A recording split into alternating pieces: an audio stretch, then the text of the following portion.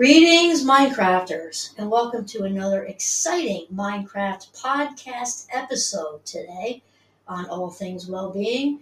As mentioned, Minecraft is about becoming the boss of our brain, getting control of those thoughts. My name is Dr. Kimberly Quinn, and we have another Champlain College Signature Series guest speaker today. Here with me is Dr. Thomas Myers. Is it okay if I call you Tom? Absolutely. Okay. Perfect. And Tom is going to be speaking with us on one of my favorite topics, which is synchronicity. Welcome, Tom. Thank you, Kim. Nice to be here. Okay, well, I am so excited to have this conversation, Tom. And now just remember that we've got our amazing Champlain College community here, which is where we are right now. And we've also got listeners across the world in 52 other countries. So I'm wondering if maybe, some folks may not know what synchronicity is, or they think they know.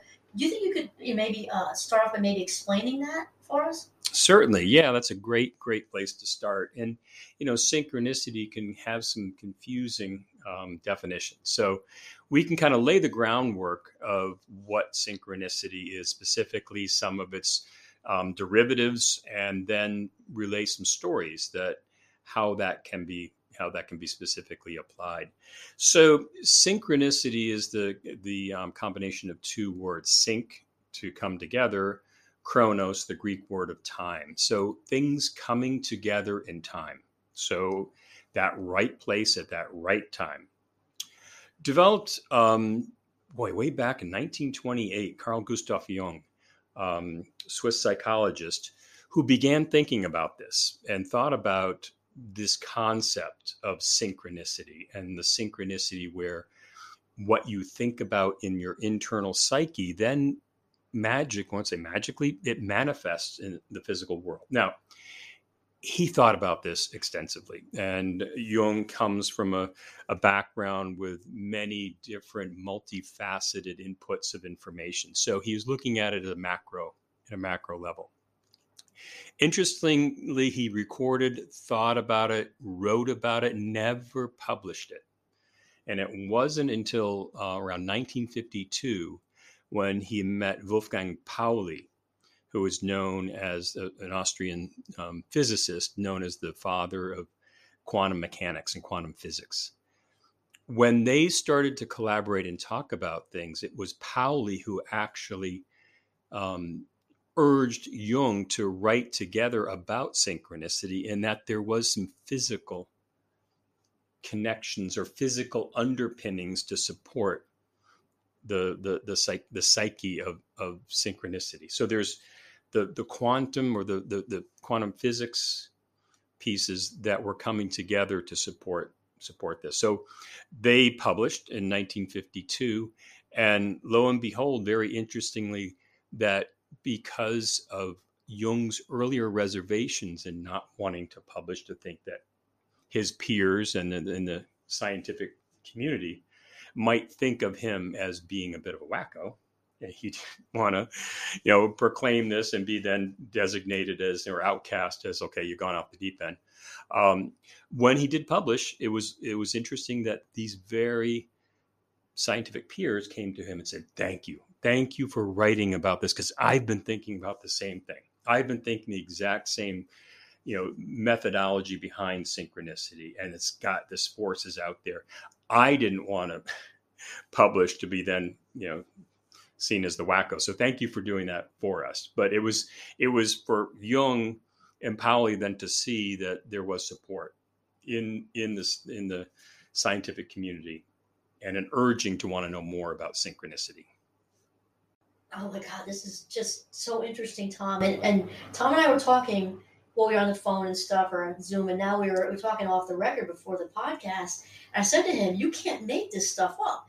We're talking about synchronicity. I was literally on the way here this morning in my Jeep, and I just sort of blindly listen to podcasts because it's what I like to hear, and I don't look at my phone when I'm driving. Back to back, 2 podcasts came on synchronicity. Like, it's just wild. I got chill up my back. Yeah. Can you explain? And then you saw the bumper sticker when you. And then the bumper sticker right in front of me, what did the bumper sticker say? don't always believe everything you think. Yeah, Right? That was yesterday. So it was yeah. leading up to this. Yeah. So that's a really good point, Kim, in that we can talk about definitions and history of synchronicity, but until you put it into a relatable context where people can then see, oh my gosh, this is exactly, I know this feeling of being able to see the connections, or sometimes the definition of synchronicity, be able to see around corners, right? So let me start by a little bit of giving some context to the definition, and then I want to relate some stories that kind of put this into definition. So Jung, when he wrote about these criteria, he thought of synchronicity as an acausal connecting event. So acausal meaning it's not one that you put into motion, not a cause and effect, but an acausal. Something came to you. Kim, you're listening to podcasts. You didn't specifically look at the podcast of these people and said, "Oh, you're synchronicity. No, I'm going to push it." It was blind. It came. Okay. So, a quick example is when the internal, what you're thinking about cycle in your internal psyche matches the external material world, and things are manifest. So I could be thinking about someone. I haven't seen this person for 2 or 3 years. I wonder how they're doing. Just as I'm thinking about this person, I look down on my cell phone and they're calling. I'm like, oh my gosh, I didn't create the impetus to call first and call me back. No, I was just thinking about you and you're calling me. That is wild. So that acausal effect. Secondly, is it has this very almost a numinous or spiritual or mystical feel to it. Like this can't be just a coincidence. There's more to it. It's got to be like almost the hair on the back of your neck stands up. Like this is freaky. This could never happen again in a million years. Wow. So you become awestruck by that. Thirdly, it is a meaningful coincidence, as you say, coincidence, it's synchronicity. It's meaningful to you personally. What might be mind-blowing to you may not be so much to another person. It's personal. And it can change the course, could change the course of a life or change a course of direction. It can help with the decision, like this is the direction that I feel like I want to go. So I think the first time that I ever really became conscious of this element of synchronicity was way back when I was in college. Now, this is something that at the time may not have been meaningful to me then, but it then did set the course. It was that initial motion of my kind of a lifelong intrigue into this concept of synchronicity. So one early Sunday morning, after a Saturday night on a college campus, as you probably can imagine, a little crazy, I walk into the TV room in the dorm, and there's one guy sitting there watching TV. And at the time in the 80s, everyone watched MTV. And MTV had these little fun skits and things between the music videos. So I walk into the room and I look up, and all I see on the screen is a palm tree. As a millisecond of a view, I see a palm tree. I said, oh, it just reminds me, and I was telling this guy sitting there, reminds me of a funny joke, right? I always had bazillion jokes. So I start telling the joke, right? All I saw was the palm tree. Reminded me, oh, these guys on a deserted island, right? As I'm telling the joke, I keep kind of glancing up the TV. It's like, wait a minute. As I'm telling this very joke of how many trillion jokes are out there, it happens to be this joke is being played on the TV in a skit. Now, I said to myself, the guy probably thought I was whack. I was like, oh my God, this is the joke I was telling you. Just watch the TV. You're going to see the joke. I don't have to tell you. It's like, how can that happen? How can that happen? So I thought, well, meaningful to me personally, because that, again, as I said earlier, set the tone for my interest and inquiry into synchronicity. I want to know more about this. So there's one brief example. And so it's fun for listeners to, invite you to be thinking about stories of how things come together in time that may seem like a coincidence, but there is meaning to it. And if I can relate another story, Sure, by all means. and this is an example of a synchronicity story that's gone on for 6 decades.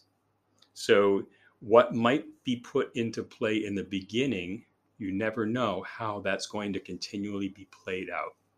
So back when I was out of college, I was a ski racing coach for a number of years. And so we happened to be training in Europe during the summer on the glaciers. And I just happened to be going up a T-bar with a guy who was another coach from the United States. And we started talking, we became good friends just because we were hanging out together. So we were talking a little bit about our histories. And he said, yeah, my dad passed away in the late 60s.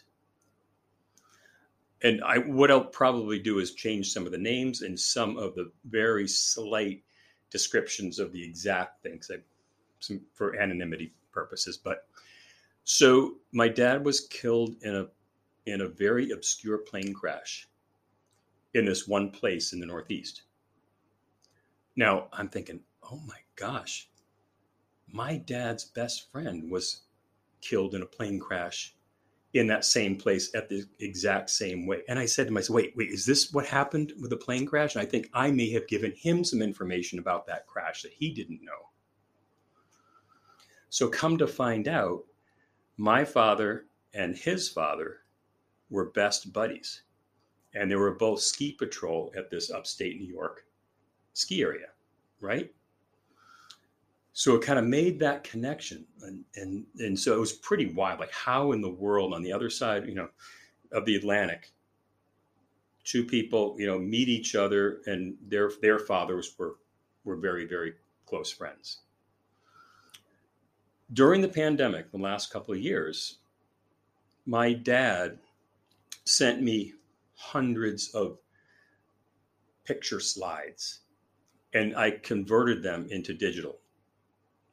And so I'm going through these old slides of him on ski patrol with this guy, we'll call him John. His friend John was killed in the plane crash. And what I learned, again, was that, there's my buddy John. He was the one who introduced me to your mother. He was friends with me and made the introduction to my mother, who was there at that ski place with her girlfriends. And so my father's friend John introduced my father and my mother. So without John being there, I wouldn't be sitting here today. So there's an example. I mean, synchronicity might be a moment in time, but the story keeps unfolding, over the span of 60 years. And certainly doesn't relate to you, Kim, but it relates to me personally, as this is mind-blowing because it, is kind of, without this person, I wouldn't exist today. Oh, this is just such a great conversation, Tom. And Tom and I have been talking off the record in between. We've had so many experiences between the two of us. So you were saying, talking about the word, you were saying coincidences, and I was kind of saying, I don't really, I don't think there are any coincidences. What do you think? And we are on the same page with this. So we said coincidence, coincide. And then I asked Tom, I said, is this going on all around us? Because some people think, why does that happen to me?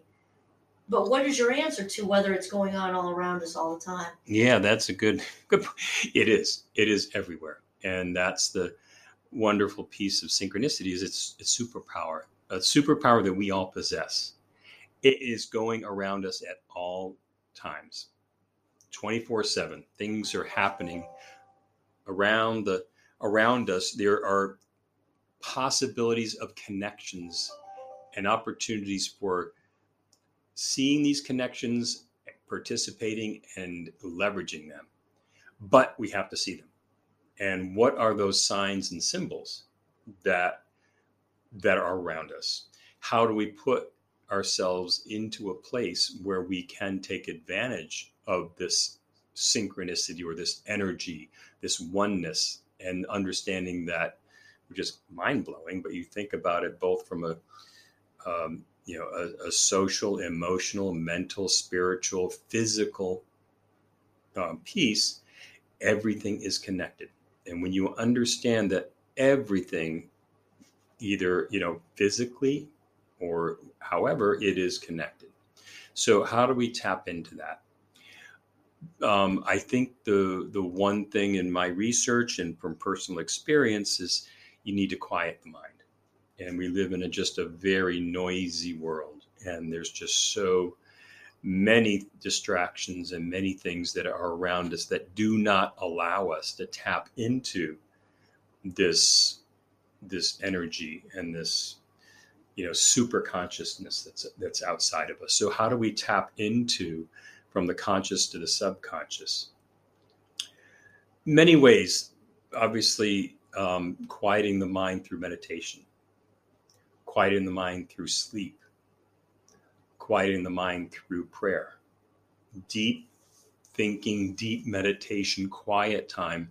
Doesn't have to be for an extended period of time, but just enough to allow and put yourself into that open space. And we were talking about attention and intention.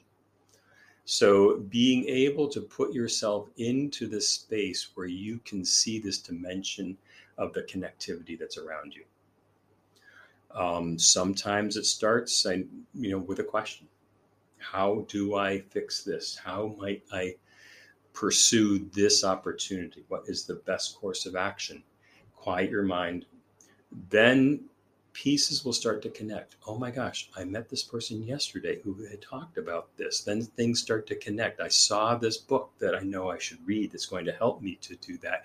And this person the other day just started a new opportunity, new job at the place where I wanted. Whatever that might be, things are going to start to connect, but we've got to quiet the mind. Some folks in my research said that when they are at their most vulnerable, maybe a low point in life, maybe a time when you don't know what the next step is. Where am I going to go? But you're open yourself up again for that attention. Open yourself up for answers.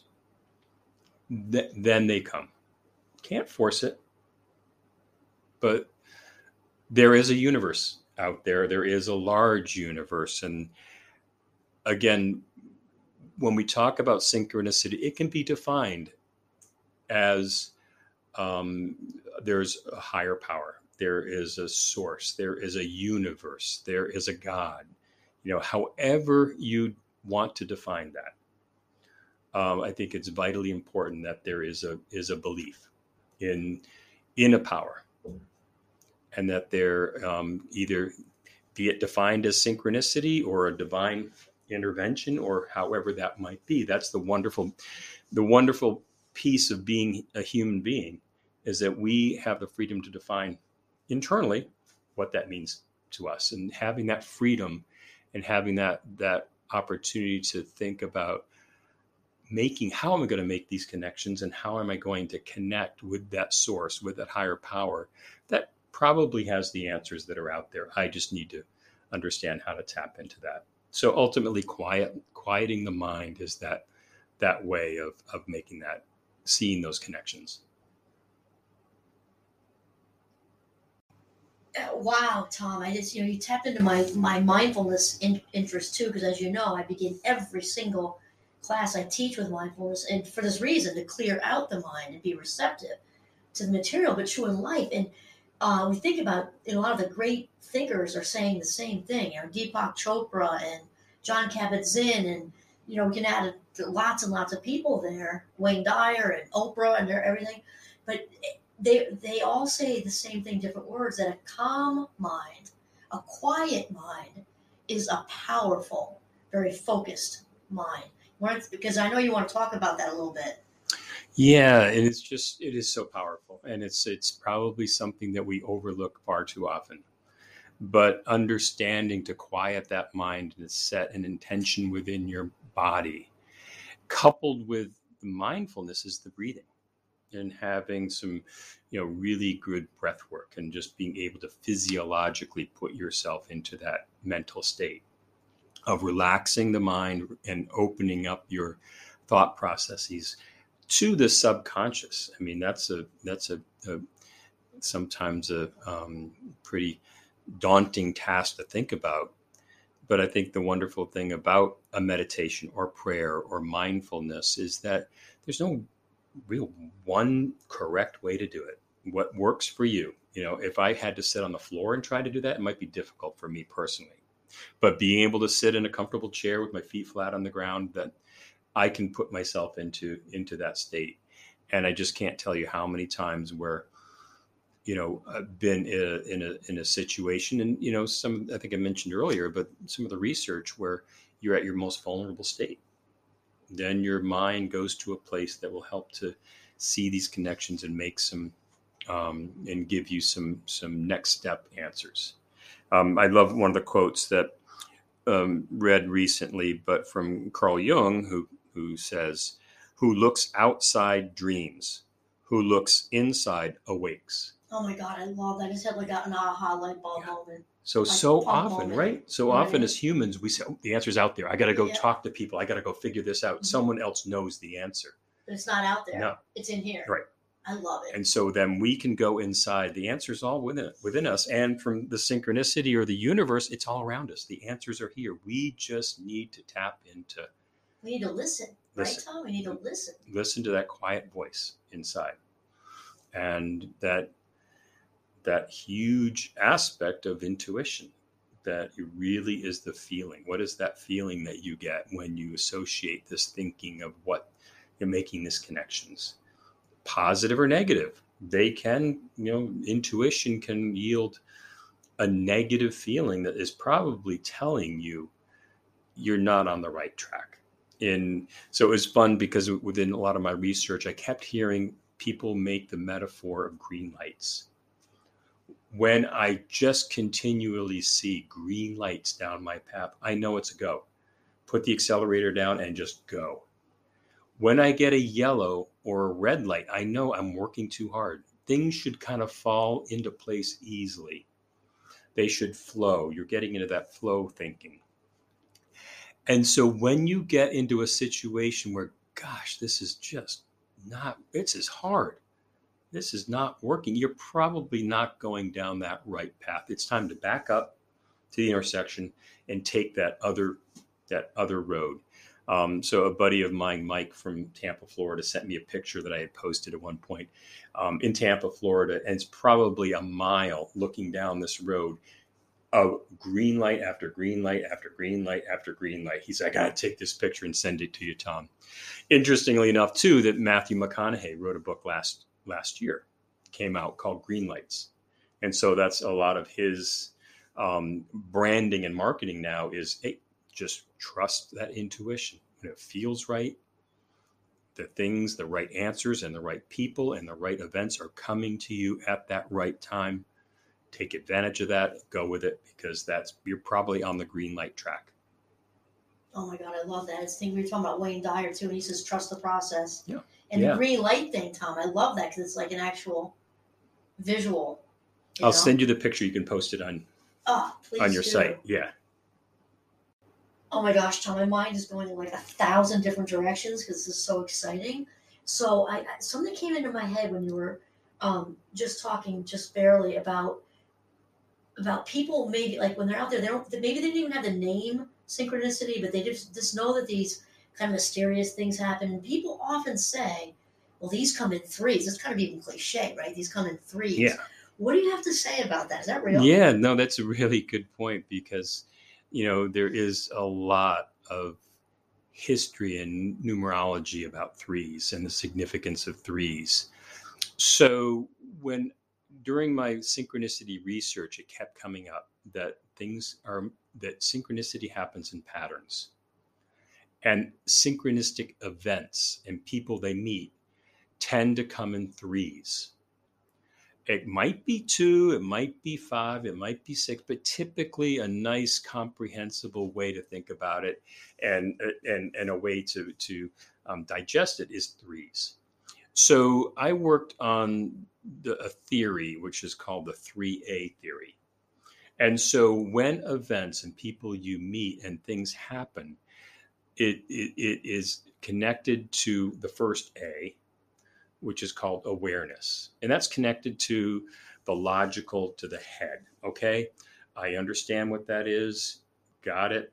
I'm aware of it. So the second is acknowledgement. A second time, an event, or a second dream you have, or a second person you meet, or a second synchronistic event that is connected to the first.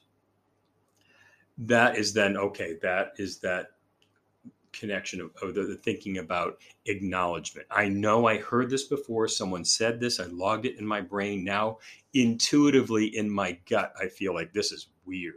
I just heard about this, and now I'm seeing it again. I didn't bring this to me. I didn't look for it. It was there. It came to me. So it's that the awareness, the acknowledgement. The third is action. Okay, it's the hand. Now it's time to take action. And this is a way to leverage those thoughts, leverage those synchronistic experiences to make something happen. So I can give an example that I use time and time again. It's happened to me, so I like to use it. But let's take Kim and I are talking just now. And Kim suggests this really, really good book that I should really read. Meant a lot to her. And so she's saying, Tom, you should read this book. I got that logged in my brain. Yep. Cool. I'm going to think about that. Yes. I'm driving home when I get in the car after this interview, and lo and behold, on the radio, there's an interview with that author about that very same book. Now, this book was probably published 20 years ago. It's not the new, the latest and greatest book by this author that everyone is talking about. This is something that, again, was done long before, and it coincidentally or synchronistically, there it is on the radio. So again, intuitively from the heart and the acknowledgement, like, yep, I'm acknowledging that there's something there. Let's say the next day, I'm walking in downtown along the street and walk by a used bookstore, and lo and behold, I just happen to look down at the window of this bookstore, and there's that book. Okay, so that's that action, like that. Darn it, I'm going to go buy that book right now, because that means I need to read that book. There's something there that is important for me to understand and to know going forward that's going to help me in the future. So there's the head, the heart, the hand, awareness, acknowledgement, and action are those three components that kind of make up that pattern of synchronicity.